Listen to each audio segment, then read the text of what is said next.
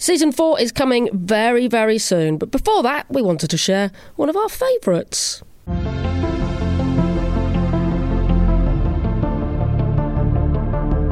From What Goes On Media, this is Coming Out Stories. It's a podcast about one of the most important conversations of your life. I'm Emma Goswell. Now, you may recall last summer, because it was the 50th anniversary of the partial decriminalisation of homosexuality, there was a show on the BBC called The People's History of LGBT Britain. There were two incredible women that were included in that, but their story is so incredible that an entire documentary, an entire film is being made about them. It's called Invisible Women. You're going to meet them now. Angela and Lucia. Yes, I was born in a Magdalene home, and my grandmother came and took me away from there when I was about 3 or 4 years of age. And so I grew up in Ireland up until the year of 14 I was. And then she found out I was gay, and she kept threatening to put me away back in a home. And I think that, really upset me a lot. And she never stopped going on about it and try and see if she could cure me or whatever. Now, none of the rest, she kept all this from the rest of the family. But in the end, I just thought, I got to get away from all this. So anyway, I decided to run away, as a lot of children did, I suppose, and they still do today from their homes. So you knew you couldn't be gay in Ireland. No. What year was this? This was 1965, I believe, something like that.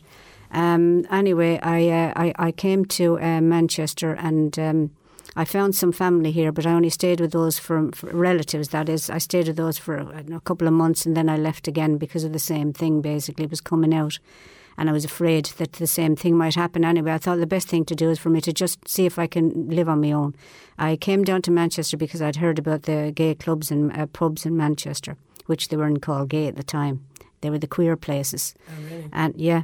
And so I went in there and I made some friends, to cut a long story short. And it was just dreadful, but I had nowhere to live. So I lived for quite a long time on the streets with other young gay people that had run away from home for the same reasons I did. And you really found that there were other gays on the streets? Oh, yes, other gays there was and a lesbians? lot. Yes, there was a lot of gays and lesbians on the street, both boys and girls.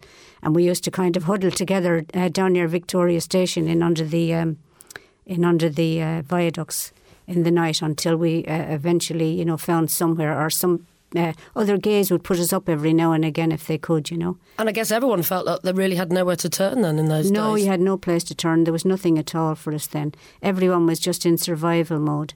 And the main thing was keeping warm, not being too hungry, finding somewhere to wash yourself and be presentable walking into the union in the night so as you didn't, look like a tramp, basically. What was your experience coming out in Ireland then that made you, think that it was better to live on the streets of Manchester? Well, I didn't come out in Ireland. My brother found a letter from a girl in my school bag, and all hell broke loose in the house because they realised that I wasn't right in the head. That's the way they put it. And it was straight away after that my grandmother was threatening to put me away somewhere. And the idea of going back in a Magdalene home must have sat in my mind still, you know what I mean? It was a lunatic asylum in Belfast she was talking to me about. And they actually talked about lobotomy as well to you, didn't they? No, that happened in England because I was living on the streets of Manchester at the time. And what happened there was I stole a bicycle to try and get where I was getting. And someone caught me anyway. And to cut a long story short, the police arrested me. I ended up going to, what's the name of it, court. And when I got up in the court, there was about 148 charges against me. I got 2 years probation. And the rest of the charges was dropped. The judge realised what was happening. And to cut another long story short, it was recommended that I had to go and see a psychiatrist because of the gay thing. And that they had a cure for it because they thought that I was off kilter and that I was suffering from depression, and it was all due to the fact that I was gay. I mean, I was only a kid at the time. I think I was coming up to maybe 15 or 16 I think. Anyway, I went to see the psychiatrist, and he was asking me, coming from a Catholic background and still believing in God and all that type of thing, the questions he was asking was absolutely awful, and I'd never heard of lobotomy, never heard of it. And he was sitting behind this big mahogany desk, and he was talking about all these experiments that he wanted to do and how I'd prepare for it all and everything else. When I realised that he was actually going to tamper with my brain and the dirty questions, I I ran out of there. Well, do you know, a lot of people listening might be too young to understand or know what a lobotomy is, so just explain what it is. Well, lobotomy is where they kind of cut out a part of your brain that they think is the cause of your homosexuality, basically. And it leaves you like a cabbage or numb. You're never the same after it. It's just awful. Sort of zombifies people, doesn't it? Yes, yeah. You become nothing. OK. So, Angela, was your story similar coming out in the 1960s? Well, Lucia and I had kind of similar origins in the sense that we were both illegitimate children. I could have been born in Ireland as well, but my mother chose to get on the boat and come to England to have me and a mother and baby home. Ah. And so, bizarrely, we had this sort of Irish thing in common. And so then I was adopted and raised as a strict Catholic. So all through my growing up, and as I got into my teens and realised I was attracted to girls, you know, I was sort of dealing with all the conflict of that through all my teens. I remember trying to confess it to a priest and him asking me all these weird questions about it all and stuff. And so when I got to the age of 19, that was just when the women's movement was starting and all that was coming up. And I think I read The Female Eunuch and things. And so it was all coming together where I just rejected my Catholic upbringing because I knew I couldn't be a lesbian. I mean, there was no even word gay at that time. And I knew the Union pub existed, but I was too frightened to go there because it was seen as, you know, pretty grim dive where, you know, God knows who hung out. So I never went there. And I guess that's one of the original ones then on Canal Street in Manchester. The Union pub. There was just the Union, the New York and the Rembrandt. That's all there was. There was no village as such. And it was pretty seedy. And at the time I was a student up the road and heard about gay liberation, and that somehow enabled me to come out through my politics, if you like. And there was, you know, I remember going in with my badge on, you know, GLF badge, and that was coming out for me to my other student friends. And GLF stood for the Gay Liberation Front? Gay Liberation Front, which had come from America, then come to London. And, you know, so that's where we were getting our ideas and information, really, was from the West Coast, I suppose, California and New York and places.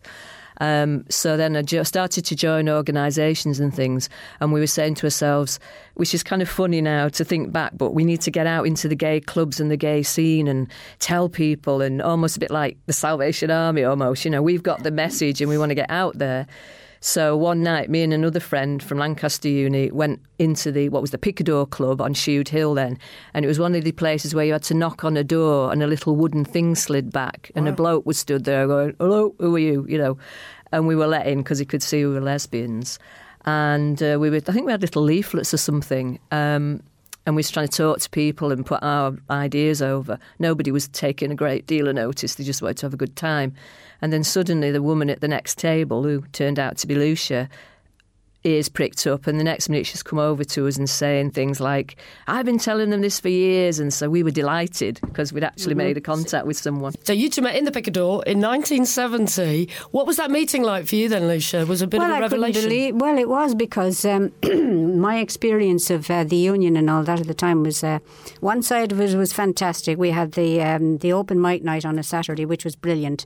But we were like, there was a lot of unhappy people in there, like myself, that, you know, no homes, no jobs, couldn't, you know, thrown out of their homes and jobs for the reasons that we've just said.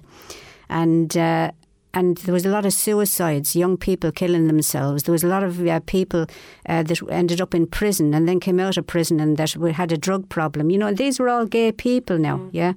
And so it became a right dive, but it was our dive, and you felt safe in there because the minute you stepped out of that union and onto the street, you had to run for your life between pubs and clubs because of all the queer bashers they were called and the police at that particular time. Did that affect you? Yes, it started to depress me, and it was a life that I didn't think, along with a lot of other young people like myself, that we could put up with this any longer. So we did used to start talking, but none of us knew what to do or how we could change anything, even change ourselves. We were a mess. And, you know, I had things going on in my head thinking all the time, you know, this has to change, this has to change, because we were losing too many young people through suicide. And a lot of kids went missing out of the union that we knew were gay, and we never heard what happened to them or anything. And it just was starting to really get me down. I was at a really low ebb. So when I heard the conversation at the table about gay liberation front. I didn't know what liberation meant. I didn't know what a politician... I mean, I knew nothing about nothing. All I was surviving on the streets, gay, young and in the union. So when I heard Angela talking about all this gay liberation stuff, I asked her, could I just sit down and have a listen to what they're saying, because I thought it was really interesting. And how did it change your life then, working for this movement, both of you? I think we seemed to meet at just the right moment for each other, Emma, because although I had my politics and things like that, I didn't know any what I would call real lesbians. Lucia was almost the first one who wasn't like one of my fellow students and so on. So I was really drawn to her and all her life experience. And then she was, as she's described, pretty desperate really to get away from the lifestyle that she was in. And so shortly after we met and after we had the first meeting of the Gay Liberation Front, they wanted women to move into what was the Manchester Women's Centre, and we moved in there together, by which time we were a couple. Yeah, so you fell in love as well. We fell in love as well. And Lucia's raising her eyebrows now. She's never gotten over it, love. Oh, no. Heart pumping. You're not a couple anymore, let's point that out. We were a couple for about 2 years, and then we carried on. So for her it was great because it was a way out of somewhere she wanted to get from, and for me it was a chance to really live a life I wanted to live as an out lesbian. But for me it was just a little bit more than that, because for me it was all about changing things for everybody, you know, of my own class. And what did you do then to try and change the lifestyle? So what work did the GLF do in the early 70s? Well, the first thing was to have a meeting, and we just getting everybody together really to talk and to express themselves and what was wrong with what was happening and what could we look forward to and our rights. I mean, of course, in those days, the idea of gay marriage was completely... So what sort of things were you doing? And ourselves, Emma, because Lucia was a bit trapped in the Butch and the Femme era, you know, where you had to be Arthur or Martha. And I was a hippie, so I could be a lesbian and have long hair and flowing outfits, and you know. But Lucia had to choose, really, hadn't you, to be one either or the butcher. other. You either had to be butch or femme in those days. Which did you opt for then, Lucia? Well, I had to go for butch, love, because I looked ridiculous in a skirt. It's not that I was very mannish or anything. I just never felt like wearing high heels and a skirt. Yeah. And he used to go around doing graffiti as well, is that right? Well, we wanted to very much make our presence felt, both to ourselves and to everybody. So we'd do stuff like one night after the clubs had shut and we probably had a few drinks and that, we'd borrowed my mother's car and we had a big tin of yellow paint. There's 4 of us in the car and we sort of looking around trying to avoid the police, and we painted "Lesbians are here" on this bridge. Then we tipped the paint up in the car. I bet your mum was thrilled. Well, we had to clean it up. Well, actually, we painted a lot of buildings up yellow with saying "Lesbians are everywhere," because what we wanted to do really was get noticed. This was the first strategy we had. Let's get everybody talking about lesbians, because nobody was taking any notice, so that somebody would come after us somewhere and we could get something started. So, you know, you light the spark and see what happens. And we do a thing called happenings where we'd go in a pub, but we went in the pub on Oxford Road. So this would be men and women, you know, we'd walk in and sit down and we'd just look like an average couples, I suppose. And then at a given signal, one of us would get up and go and sit next to a woman or a man and put their arms around them and start giving them a kiss. And the whole pub would just go silent. And then we'd run before they could do anything to us. So that was called a happening in them days. Oh, wow. Yeah. Can you believe the Manchester today from the one where you met in 1970? Can you believe how much That's it's a changed? funny thing. You should ask me that, you know, because this is the truth now.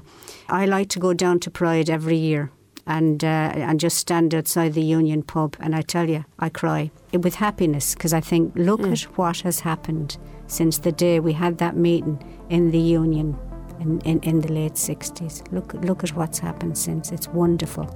And this is why I would urge all gay people to get out there and enjoy their life and be the best that they can be. Thanks so much to the amazing Lucia and Angela. And you can find out more about their extraordinary lives and support the documentary that's being made about them. Just go online and search for Invisible Women Kickstarter. It's really worth just even watching the trailer for that film. Thanks again to them.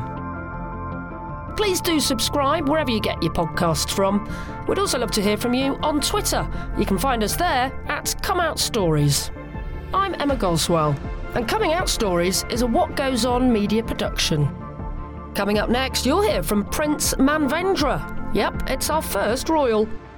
I did have death threats also. My effigies were burnt in the fire, and there were protests in the whole city with people shouting slogans and saying I should be exiled from there, I should be boycotted socially because I brought shame and humiliation to the royal family.